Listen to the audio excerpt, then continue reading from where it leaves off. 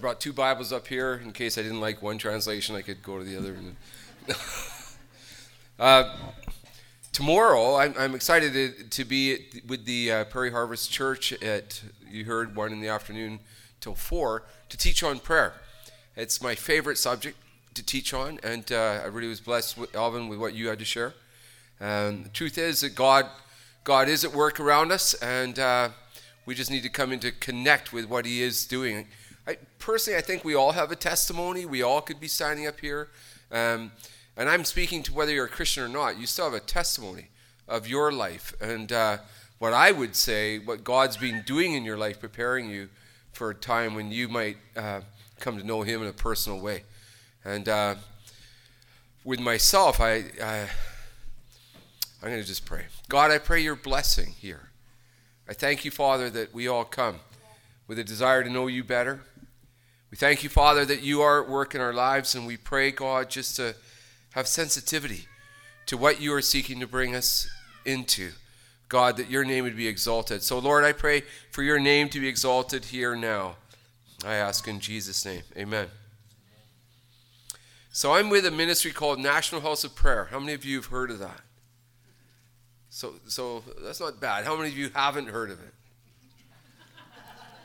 Oh, well, that's even better. So we're in Ottawa. We've been there since 2004. That's when God moved us from pastoring a church in Vernon, British Columbia, to move out to Vernon, or to Ottawa, to establish prayer for government. It's not an Ottawa House of Prayer, but it's really there to pray for our government. And how many of you know that our government needs prayer? Usually get that. And please pray right now for the Senate, as a matter of fact, as they deal with Bill C-16 regarding transgender issues and how it may affect Canadians. Pray for them. Pray God to give them wisdom and boldness, and that they stand for that which is good for our nation. Amen. But so we've been there since 2004. In 2005, God brought us into a building. He showed us the building. I remember looking at it. It was a former convent. I remember saying, "Oh, it's too big, and it's going to cost way too much money."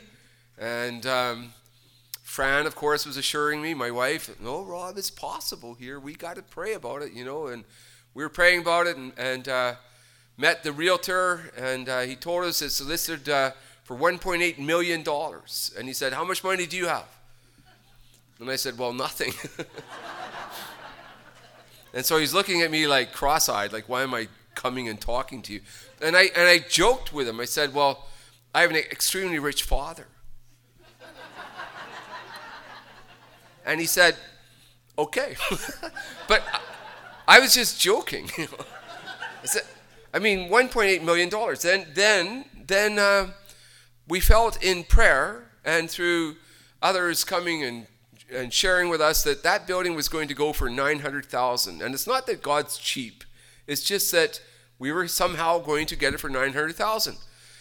To me, it really wasn't that great of news anyway, because if you have no money, it doesn't matter whether it's $900,000 or $1.8 million. It's like, if I can do it this way, it's like if you're standing on the edge of a cliff, right? It really doesn't matter whether you're taking a 1.8 million leap or a 900,000 step. You're going over, and that's what I felt the Lord was doing. We were like, I don't know if we should be doing this, and like, so this isn't really a testimony of great faith. I mean, I was actually quite panicked about it. I was hoping that it would fall apart, you know, and I'd still come across looking like, "Well, we almost did it, Lord," you know. But I, and then, so it came down to a point where we had to say we're going to go for it. God actually brought us to that place where we had to put our color on the fence and say, we're going to go for it, and we're believing God's going to give it to us for $900,000. And so, all right, we took the step. And once we took that step of faith, God took a step towards us. Because when you step out in in something that's risky. And I think we all need to sometimes risk a little more. God cheers us on. So we took this risky step, and we believed, God, you're in it. And Fran wanted to take me to this meeting where a guy named Bobby Conner was speaking. And he's known internationally as a prophet. And I'm fine. Prophets are great. And I've got a few jokes about prophets, but I shouldn't tell that here. But they're fine. They're good. I love the now word of God that a prophet can bring into a situation. But I didn't want a prophetic word. I felt, you know what? I know what I'm called to do. I'm called to establish this National House of Prayer. I'm already panicked enough because I have to somehow come up with $900,000. And so don't confuse it. And so we went to this meeting, and I avoided eye contact with this guy. I didn't want to look like, hey, prophesy over me. No way. I just do not. And so he's ending the evening, right? And he had some amazing words for people. He was an awesome teacher of the word. And then he's saying, thanks for coming and everything. And I'm going, good, let's go. It's time to go. But then he said, you. And I said, no. And he said, yes. He said, I see something. I see like an archway, and I see like a poster, and it says China. He says, I see China behind you. And I'm going like, oh no, he's going to start telling me I'm going to China, And he's saying, yes, I see Chinese people around you. I see this. And he says, have you ever been to China? And I said, no. And do you want to go to China? No. And then I realized there's this girl behind us that, her name is Michelle, she works with us now, who had been to China 9 times. And he said, 3 times he said, I see China behind you. And I said, wait a minute, this isn't for me, this is for her, Miss China. And he said, no, it's not, it's for you. And so about 5 weeks after that, we were contending in prayer for this building. God, how are we ever going to raise $900,000 if we get it for $900,000? And the realtor, he had us on this balcony in the house of prayer now, and he said, look, there's the parliament over there. This is a non-Christian realtor. And then he said, look, there's China behind you. And I said, what did you say? And he said, there's China behind you. And I spin around, and the first thing I see was an archway and a straight line to the front door of the Chinese embassy with their flag flying, which is really called China. And I immediately had all these God bumps, goosebumps, and I knew God had just spoken. God spoke through a prophet, and now I witnessed it. And then we watched God speak through various ministries across Canada, and we watched people give towards this ministry called the National House of Prayer. We had one couple, they said, we're going to live on porridge for the next month, and we're giving our grocery money. Another little kid broke her piggy bank and sent in all the money. And we watched people give towards where we had well, actually, I didn't tell you that. We had to raise $500,000 in 3 months. I don't know if you've ever had to do that, but God provided. And we got the building for $900,000 is what the Lord showed us. And that's in Ottawa, and it belongs to the church. We facilitate what God's given. And so that's kind of where we are now. But to get into that place, God, he was in a place of educating us and first of all bringing us to a place of revelation of coming to know him. My wife became a Christian a year before me. And she would come into the house with little tracts and lay them around for me, hoping I'm going to read them. Or she'd come in with people from their church and want to sit and talk with me. And I didn't want to talk with them, so I'd go grab a Lucky Lager beer and I'd sit there and watch sports or do something else. I didn't want to talk. And so how are they going to get me into the kingdom? And so they put me on what's called a prayer hit list. It's like a mug shot, you're on the wall and, get him, Lord. And I was working in Libya on the oil rigs at the time. I was in there for 6 years. And And Fran, she felt so desperate about this, she found my little Bible, the one they give you in grade 5. Do you remember those little Bibles? Mine was a little gold one. And it was from the Gideons. And she stuck that Bible in my bag. And I didn't know it, but I went into work into Libya. And usually your bags get checked quite a few times. Actually on the tarmac in Athens, where we used to live, and in Tripoli, Benghazi, and then into the desert. And you're not allowed to bring literature, especially like a Bible. They never opened my bag the first time. And I went into the desert and opened my bag, and there I find a Bible. So then I was mad.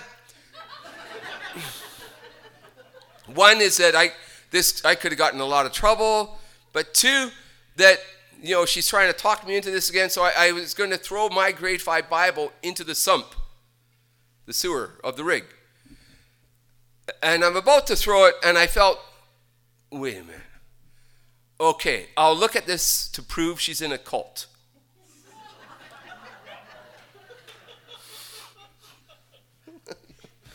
You're relating to this, right?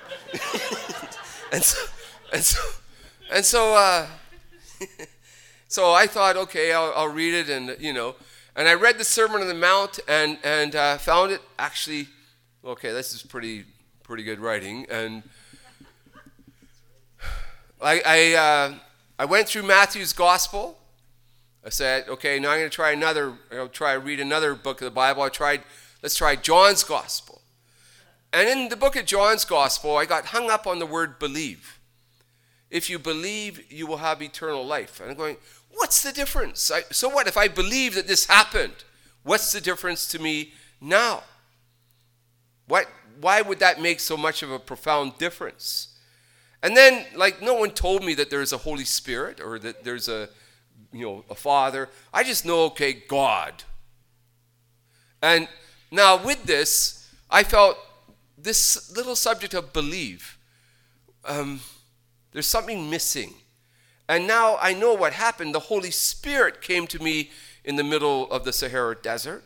And instead of the word believe, he began to, every time I saw the word believe, I used the word trust instead. Right?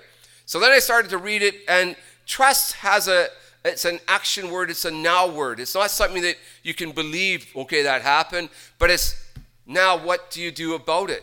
A trust. And so I started to read John's Gospel, and you can look at the amount of times, I didn't count them, but he talks about believing there, and I began to insert the word trust.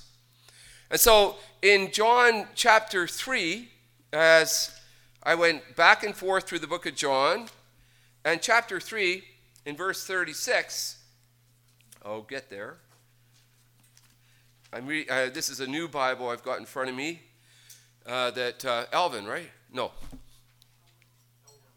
Elwin loaned me. And in John chapter 3, it says, this is what I read. He who trusts in the Son has eternal life. He who does not obey the Son will not see life, but the wrath of God remains on him. I just read out of you the translation out of a Messianic Bible. In my Bible at the time, this little Gideon New Testament, it was believe.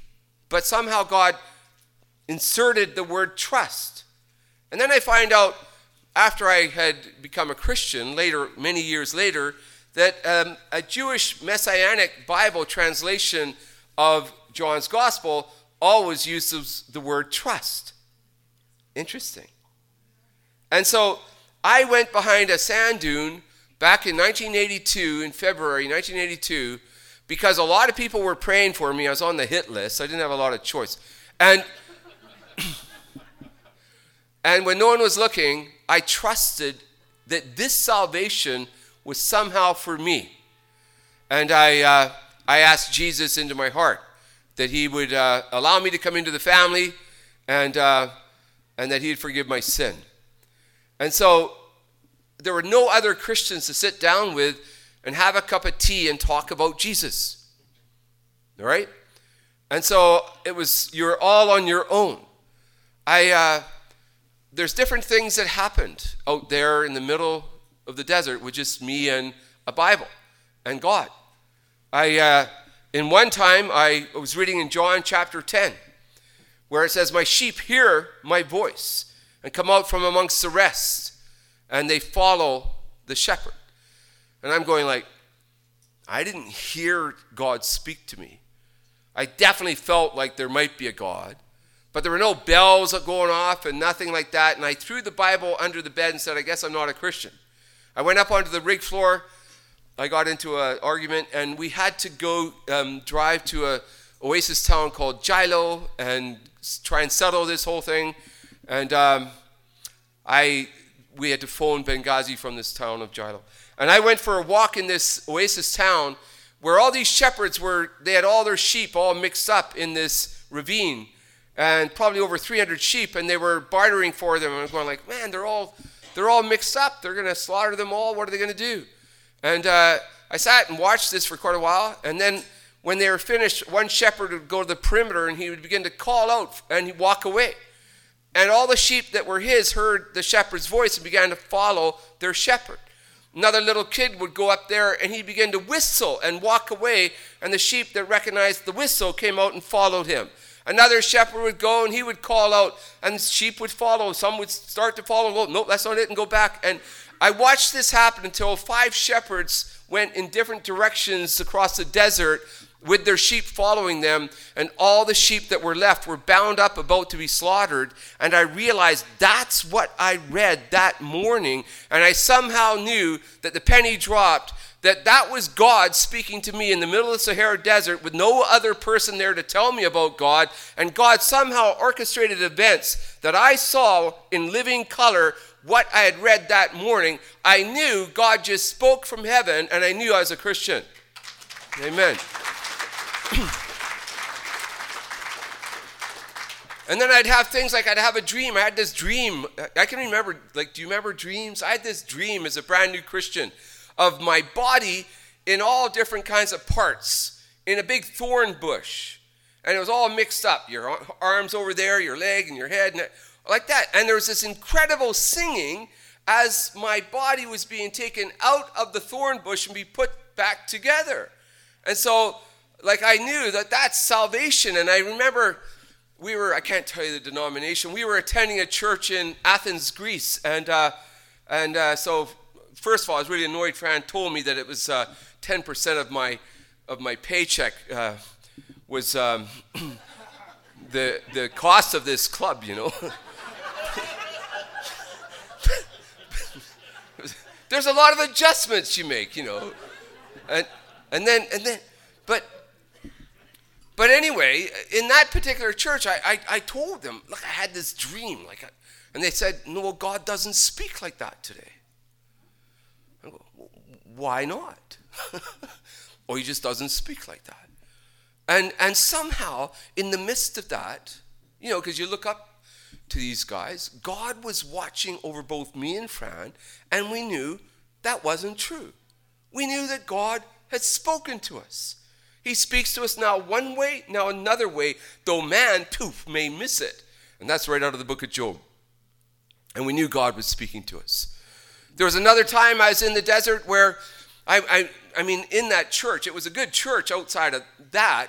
They helped me and discipled me. They gave me these little IVP Bible study books of one book of the Bible at a time, quite academic, really. And I would go in and take it apart, going through one book of the Bible. But there were things I was having questions with, and even in my first few months of becoming a Christian, I was wondering, like, maybe this is stupid. Maybe it's not real. And did any of you ever feel like that, maybe? And I had a habit of going and sitting with these guys from Sudan and Chad. They were laborers. They'd put their blankets out and make really strong tea.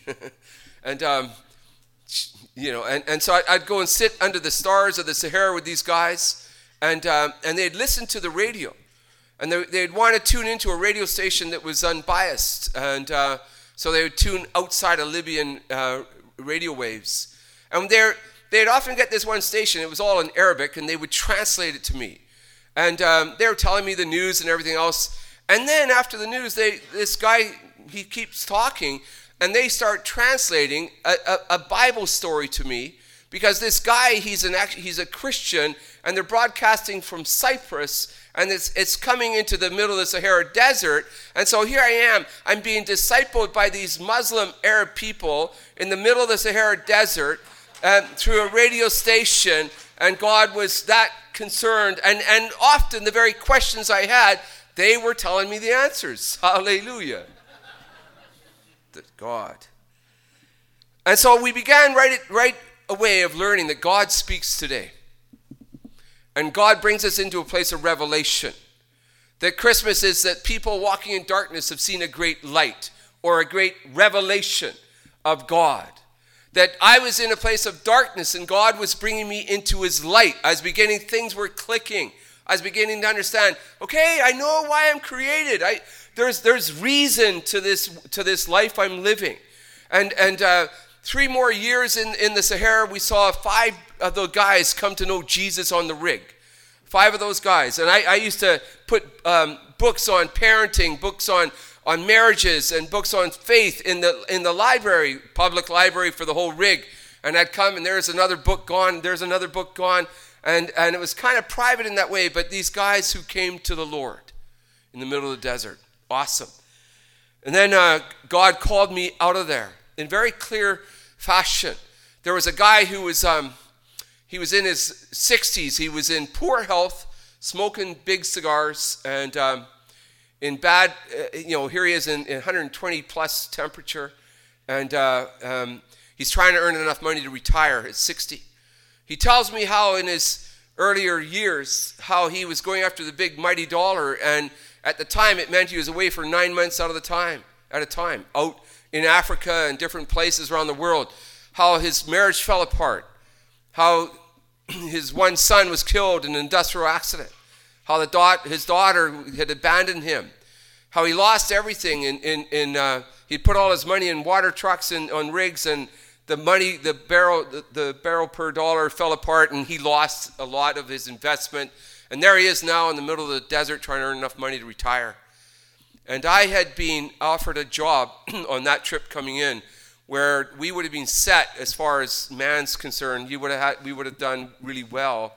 And but I realized, you know what, I'm just hearing something from him, and I need to value things more than I value going after a dollar. So I went back and I opened up my Bible from where I had ended, which is in Deuteronomy chapter 8, where it was very clear that the Lord your God who's led you in the desert all these last 40 years to teach you that man does not live on bread alone, but on every word that proceeds from the mouth of the Lord. He humbled you and caused you to hunger, and feeding you with manna which neither you nor your forefathers knew, to bring you into this place where you would lack nothing. And I realized this was from the Lord. God was speaking to me loud and clear. And I left the oil rigs. I went and I studied in Northern Ireland, in Belfast, in Queen's University Irish Baptist. And it wasn't, I wasn't like the model student. I was the first student in the history of the Irish Baptist to fail the homiletics exam. They let me rewrite it. They sent a remedial reading coach to help me, because I could read, but it would take me like a year to read a book. And so they sent this remedial reading coach to help me, and because they saw a call on my life. And I finished, I graduated, and God brought us back to Canada. I pastored in the Okanagan, in Vernon, and during pastoring, I was doing all I could to build a good church. I was actually sent with the Baptist General Conference to this church that was kind of half the congregation was Pentecostal. So I was sent with the job description of rid the Pentecostals of the church, get them out of there. Some of you think that's funny, some of you don't think that's funny. And so, I had to get them out of there and turn it into a good Baptist church. And I remember once I went upstairs and there were all these 7 ladies around like a fire, like a pretend fire, blowing on it and speaking in tongues. And I said, you can't do that. This is a Baptist church. You can't do that. And They didn't leave, though. And I was doing all I could to build the church, and then two of the Women Aglow at the time, which is Pentecostal, two of the presidents of Women Aglow were part of the church. And, I was supposed to get them out of there. And this one Sunday, after I'd been preaching my heart out, I was sitting at the door, shaking hands with everybody as they came by. And then they came up to me and they said, "Pastor, we're just wondering, how much are you praying about what you're preaching about?" Ooh. And I gave them the best answer I could think of. I said, "I'm the pastor of the church." That's a pretty dumb answer. And then I said, "Well, you need to pray for me because this is a really tough job, and you always put the ball back in their court." But the thing is, they did. They prayed for me. And I would go from Sunday to Sunday, I'd be preaching, and there they were staring at me. I knew what they were thinking. How much are you praying about? So I'd kind of speak to this side of the church. But then I'd gone and I tried to find as many books as I could on revival. And I found that in every revival began with a prayer movement of a few people. And so I was realizing there's something to this. I did a pretty good job praying in front of people, but not a very good job praying on my own. And they knew it because God knew it. But they weren't broadcasting to everybody that you have a prayerless pastor. It's interesting that he who begins a good work in you will bring it to completion. Now I'm the founding director of what's called the National House of Prayer. And so I began to soak up these books and realize I need to do something about my prayer life. It wasn't that I wasn't a Christian. I was just lacking in this personal prayer. And so I began to prayer walk Vernon. That's where I pastored. And it took 2 years to prayer walk all of Vernon, every avenue and every street. Prayer walking and asking God to give me a burden for the lost, because when you don't pray, you begin to lose a burden to see people come to Jesus. To give me an idea of holiness, because again, when you draw close to a holy God, he's a holy God who makes you holy. Give me a greater revelation of his direction and not just my ideas, because he does exceedingly abundantly more than all we could ever ask or imagine. That God would bring me into this place where I'd pray for individuals, and I'd be praying over a household where all the front yard is toys all over the place and beer cases in the carport, and I'd be standing out there praying, and the dad would come out, "What's going on?" And God was filling me with a new boldness, and I'd tell him, "You know what? I was just praying for you as a dad. How's it going?" And amazing how that guy could have just knocked my lights out, but God was in it, and how he said, "I need prayer."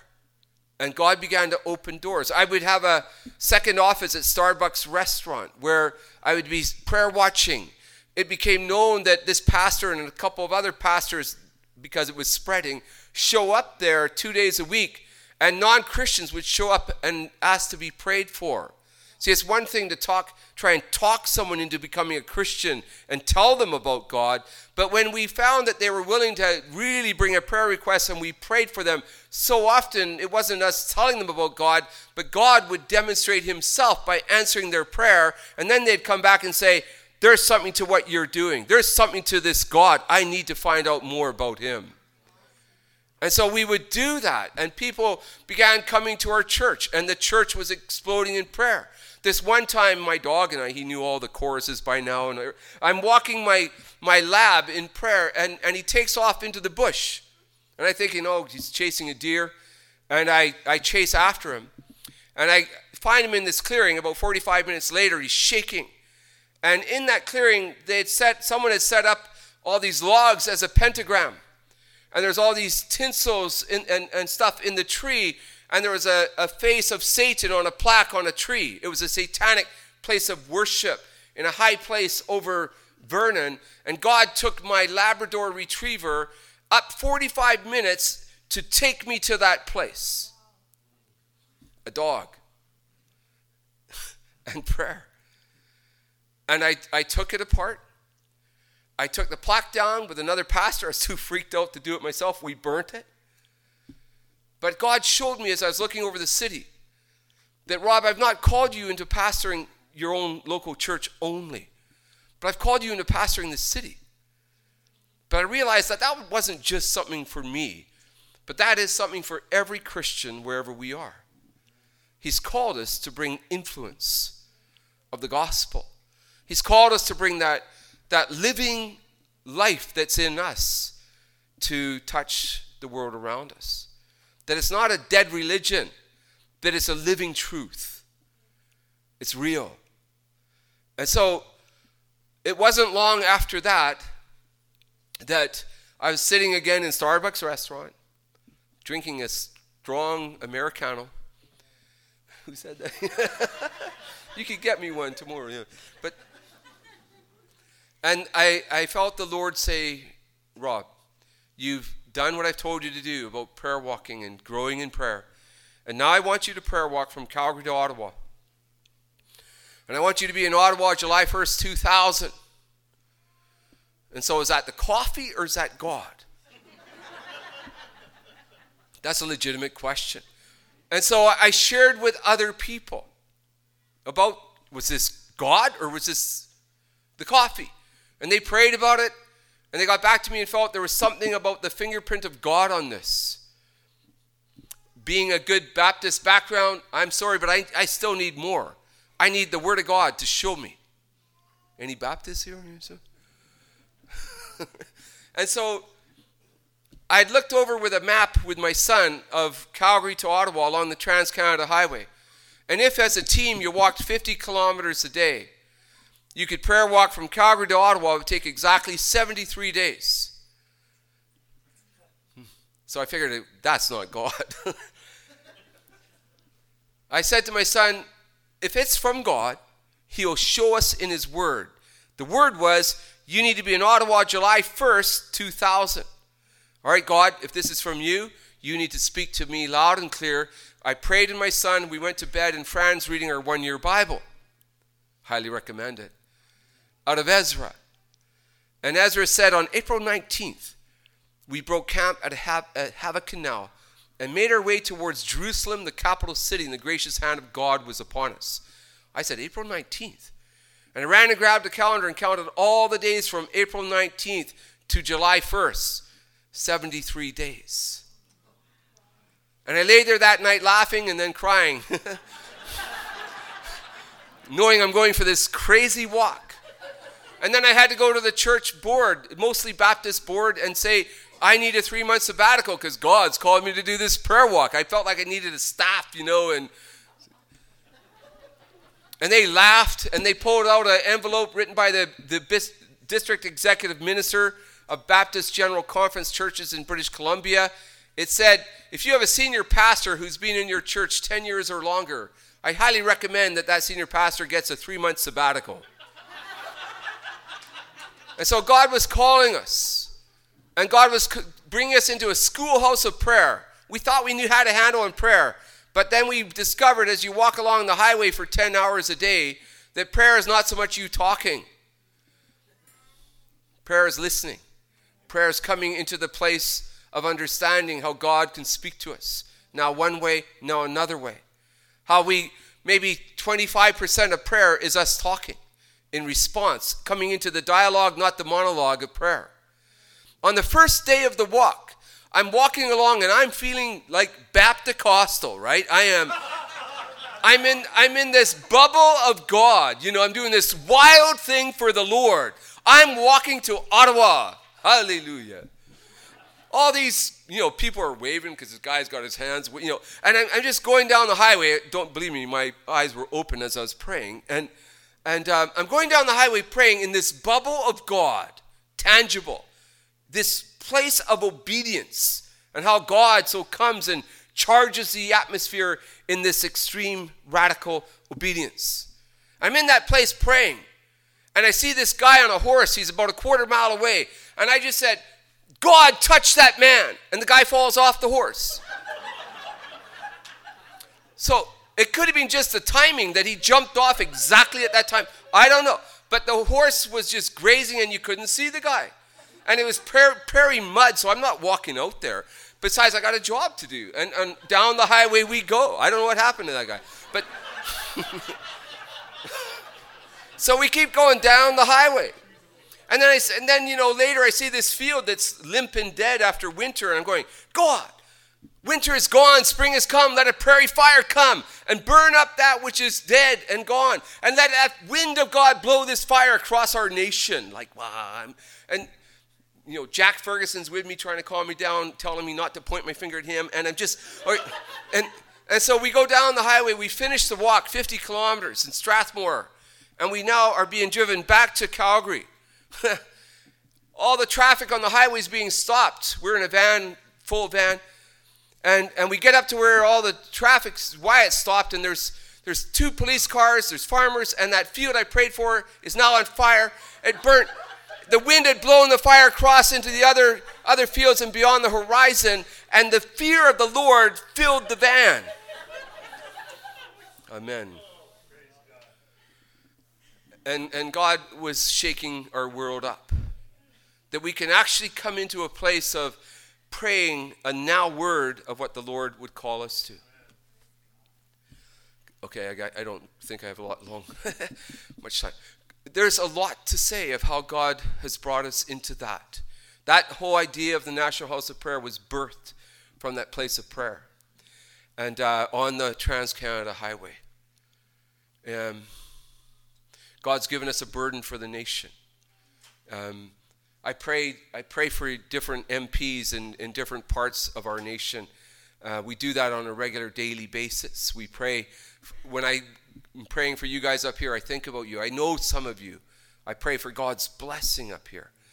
And yet at the same time, if I can really be human with you, I was saying to the Lord now just about a year and a half ago, I was saying, God, let me go back to BC now. That's where I was pastoring. I've done a good, I've established the National House of Prayer. Let someone else run it now. Because I'm getting word from my son and my daughter, Dad, come on back now. You guys, you did what you said you were going to do. You established the National House of Prayer. Come on back. And I'm going like, absolutely. I want to come back to my kids. And then Rob and Brandy, our son and daughter-in-law, they had Elspeth, a little baby girl. And I'm going like, for sure. I don't want to be an absentee grandfather. I want to be back there. And it'd be 9 years we prayed for them to have a baby. They were told by the doctors they can't get pregnant. Don't ever just, God did that. And so I really wanted to go, and I was out wrestling with God. I think this is part of the journey. It's not all a really glowing report. It's like, but it's real that we can sometimes question God or disagree with God or say, why is this happening? I do. And I'm out walking along. I'd been wrestling God for at least 2 months about this, saying, I need your amen, God. I need to go back to BC. I'm walking along the Gatineau River, and I look up. Right above me is a half a rainbow, completely formed half a rainbow. I've never seen one before.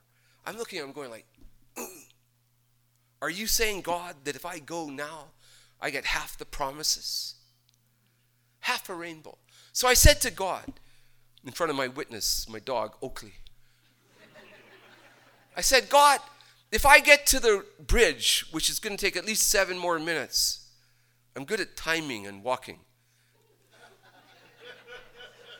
It'll take me 7 minutes to get to the bridge. If I get to the middle of that bridge and turn around and look, if that rainbow, I've never seen a half a rainbow. If that rainbow is complete, and if the National House of Prayer, which you can see with the church steeple, is in the center, okay, I'll stay.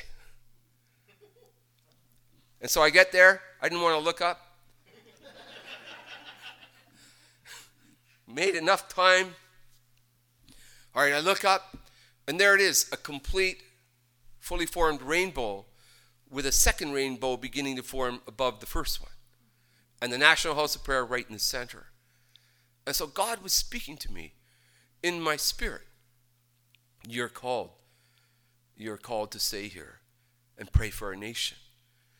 And so I said, okay, God, but then what happened in my life? And I want to just really, the Word of God began to wash me. All of my desire began to be washed off, and my desire became filled with a zeal for God and his desire for this nation. Does that make sense? God was washing me, and I was in this place. Okay, Lord, I'm called to this, and I'm going to run with it. Even though some people were disappointed about that. And then Elspeth, our granddaughter, you see, God said, if you stay here, I will look after everything else. Seek first my kingdom and my righteousness. All these other things shall be added unto you. Does that include my family, God? Yes, Rob, I'll look after your family. And so I'm actually out in Calgary visiting with my son and daughter-in-law, and Brandy phoned. My son was just about to play in a concert, and he got dragged off because they just discovered, well, they thought this may have been the case, only they didn't tell us, that Elspeth has 37-degree scoliosis of the spine. 37-degree at 4 months old is quite severe. And so they were saying that, they're going to have to put rods in her or whatever. There lots of surgery and stuff, but they won't be able to fully correct it because it's so bad how it built up on her hip. But yet she's my granddaughter, and she's a miracle, and I love her. And yet I was holding her one of those days there, and I was praying, God, you said you'd look after my children. I have to just trust you in this, and I'm praying for my granddaughter Elspeth. And sometimes when you're praying, a verse will come into your mind. As I'm holding her, praying, a verse popped into my mind. He makes the crooked places straight. And I said, that's not my imagination. This is God. I didn't just make that up. It was God coming and bringing revelation. And so I shared with Fran and Rob and Brandy, our daughter Andrea, that verse, we need to continue to pray it. And so we kept praying it. I prayed it every day. As a matter of fact, though, just to make sure I'm human, there were times I fell asleep, forgot to, and God would wake me up. Rob, you forgot to pray. Now, how do you figure that out? A sovereign God. And yet he values prayer that much, that he raises up and chooses to primarily work through the prayers of his people on this earth. Can you work that one out? You forgot to pray for Elspeth. Well, God, couldn't you do it on your own? And I'd get up and I'd pray for Elspeth. And this went on day after day after day. And then I'm on Silver Star Mountain. I'm up there with a member of parliament. I'm up there with another Christian leader. I'm there and I'm in this bubble. It happens from time to time. I'm in this bubble just about now. I'm in this bubble on Silver Star Mountain. And tangibly, God, this leader's down on the ground and he's weeping. This member of parliament is standing there with his Bible open, but he can't say anything. That's a miracle. And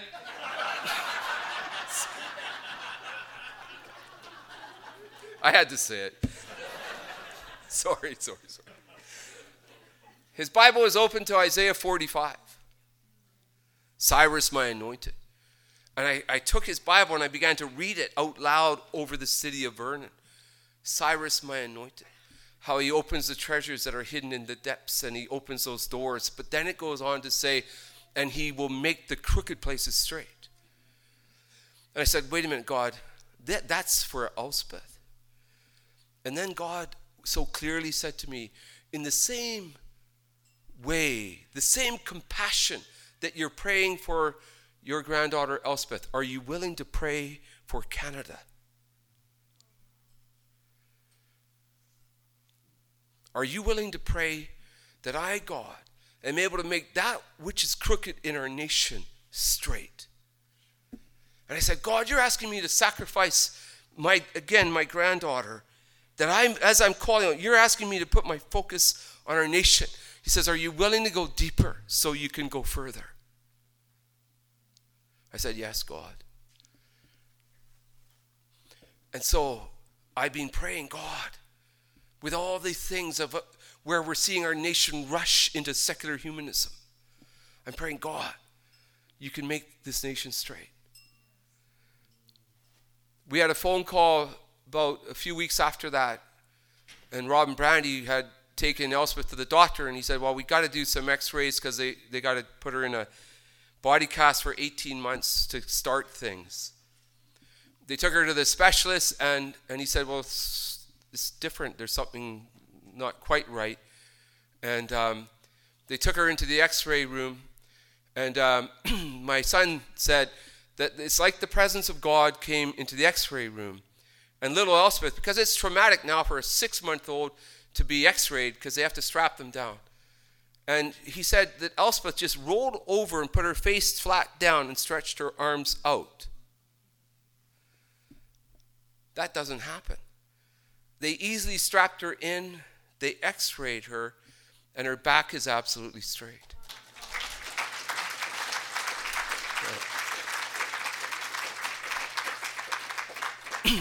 They after a year, they x-rayed her again, and it's absolutely straight. The doctor said, you can't do that. You can't shake the spine out like that. He said, this doesn't work like that. And it's clear, they got the x-ray, and now it's straight. And it's obvious the same child is in the x-ray. And he said, you must have a praying family. And then I find out that the Greek of crooked, when you look at it in Luke chapter 3, the voice of one calling in the wilderness, make straight the path of the Lord. And he shall make the crooked places straight. Crooked in the Greek is scolio. So as I was literally holding my granddaughter with scoliosis, God is saying he can make the scolio straight. And so I believe now every time I look at Elspeth, God is reminding me he can make this nation straight. He can make this nation straight. The same God who's able. Nothing is impossible with him. And that God is simply looking for the Christians, the church now, to rise up in faith and believe that God is a God who hears and answers prayer, that he leads us in that place, in that journey of prayer. He takes us deeper so that we can go further, so that the kingdom of God will advance and not retreat in our land. And God is looking for the spirit of prayer to descend upon our cities, to descend upon the churches, where prayer is not something as a little 10-second interruption, that prayer, meaningful prayer, would begin to be proclaimed from our pulpits and in the lives of believers everywhere across this nation. That God will birth in us his will, that God would birth in us his burden to see people come to Jesus. I'm trying to hold on. It's already 9:15. I feel that the enemy, just let me say this, has tried to make prayer as an awkward subject where people don't know. They become awkward in prayer. Awkward, like, what do I say now? I said what I need to say. I don't know what else to say. And I really feel that God, the enemy, tries to turn things around and make prayer so condemning that you can't pray, and it's like a message we don't want to hear. But listen, God celebrates a 10-second prayer that's of the heart as much as he celebrates a 10-minute prayer of the heart. God celebrates anyone who's earnestly seeking God and able to say, God, here I am. I really am trying to seek you, Lord. God celebrates that. He's a God who seeks to draw close to us as we draw close to him. He cheers us on. Let me end it with this. In this church that I pastored in Vernon, we had this one guy, hair down to his butt, tattoos, 6'5", biker, married a girl from our church, and I wasn't happy about that. Tattoos all over him. He became a Christian. I was happy about that. But then he said, I want to do something. And he also worked as a bouncer in a cabaret. He said, I'd like to be a greeter at the door. Now, how do you like, no, you shouldn't do that. Like, so I said, okay. But I put the gentlest older lady with him. Sweet older lady.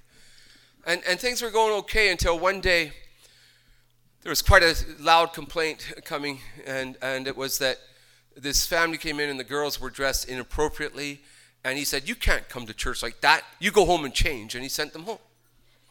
So now there was a lot of angry, there was a lot of anger, and so I had to correct all that and everything. But after a while of walking with him, he ended up coming to me in my office and saying, "You know what, I know, you tell me I'm a Christian, I think I am, but I can't pray." He said, "I get 5 seconds, you do it, you demonstrate it, but I can't do it. I get 5 seconds of prayer, and that's it." He said, "I can't really get anywhere with it." And so I said, "Listen, let's do it together." And I said, "Let's open the Bible," and I'd show him a little verse, and I'd say, "Let's pray that verse." And I would repeat the verse, and I'd say a short prayer, and ask him to do the same. He says, "What, copy you?" I said, "Exactly, just copy me." He would copy me like that. Good, you did it. And then we would go a little bit further, and where he was turning that 5-second prayer into a 20-second prayer. And I said, "Look at all heaven celebrating and rejoicing. You just had a 20-second prayer. You just quadrupled your prayer life." And he goes, "Really?" Yeah. He started coming back, and we went through this for a month, where we moved from going a couple minutes to 10 minutes to 15 minutes to 20 minutes of prayer. We were outside walking around the building with the Bible, praying the word, and he was praying now 20 minutes, this guy. And then I'm cutting it short. This one Saturday, he shows up. His hair is all cut, and he's all dressed up. And he said, "Tomorrow is Mother's Day, and I need to tell you, the reason I have been coming to you to teach me how to pray is that I found a diary under my wife's bed, and in that diary it said how she longed for a husband who would pray with her." And he said, "Tomorrow on Mother's Day, her name was Jewel, I'm taking Jewel for a walk. And my Mother's Day present to her is that as her husband, I'm going to pray with her 20 minutes as we go on that walk.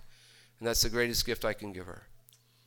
And I want to say to, marriages here, to guys, that this is so important.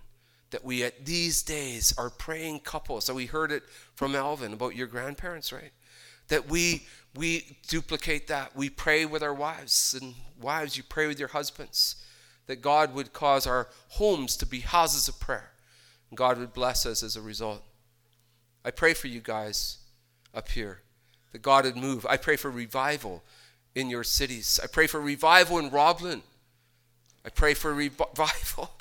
I pray for revival here in Yorkton. God, I'm asking right now, Lord, that there would not come a message of condemnation, but a message of hope, a message that is true, a message that is real. Would you stand with me, please? God, we pray in Jesus' name, Lord, that there would come hearts that earnestly desire, God, that we would seek you with all our hearts, that we know that your word says that we will be found by you. God, if we seek you in that way, that if we call unto you, that you will respond and teach us great and mighty things that we do not know. Father, we pray right now that you'd grace us with, again, the desire to call on the name of the Lord. God, that you would move, that you would put in us, God, a heart of flesh. Lord, that we would respond to you, Lord. Forgive us for any prayerlessness. Forgive us for this lack of prayer. God, we pray that we thank you that you who begins a good work in us will bring it to completion. God, let that come up into our lives in a greater and greater way, that we would walk in step with you, Holy Spirit, that we would trust you fully. And God, every one of us would have a testimony being able to stand up here in this journey of the Lord, of how, God, you do much more than we could ever ask or imagine. So God, I pray, grant each person your grace right now. That, Lord, all of us would be known as those who call on the name of the Lord and give ourselves no rest and give you no rest, oh God, until you come and establish your will for this place, for your city, God, for Jerusalem, God. We pray your blessing in Jesus' name. Amen. Thank you.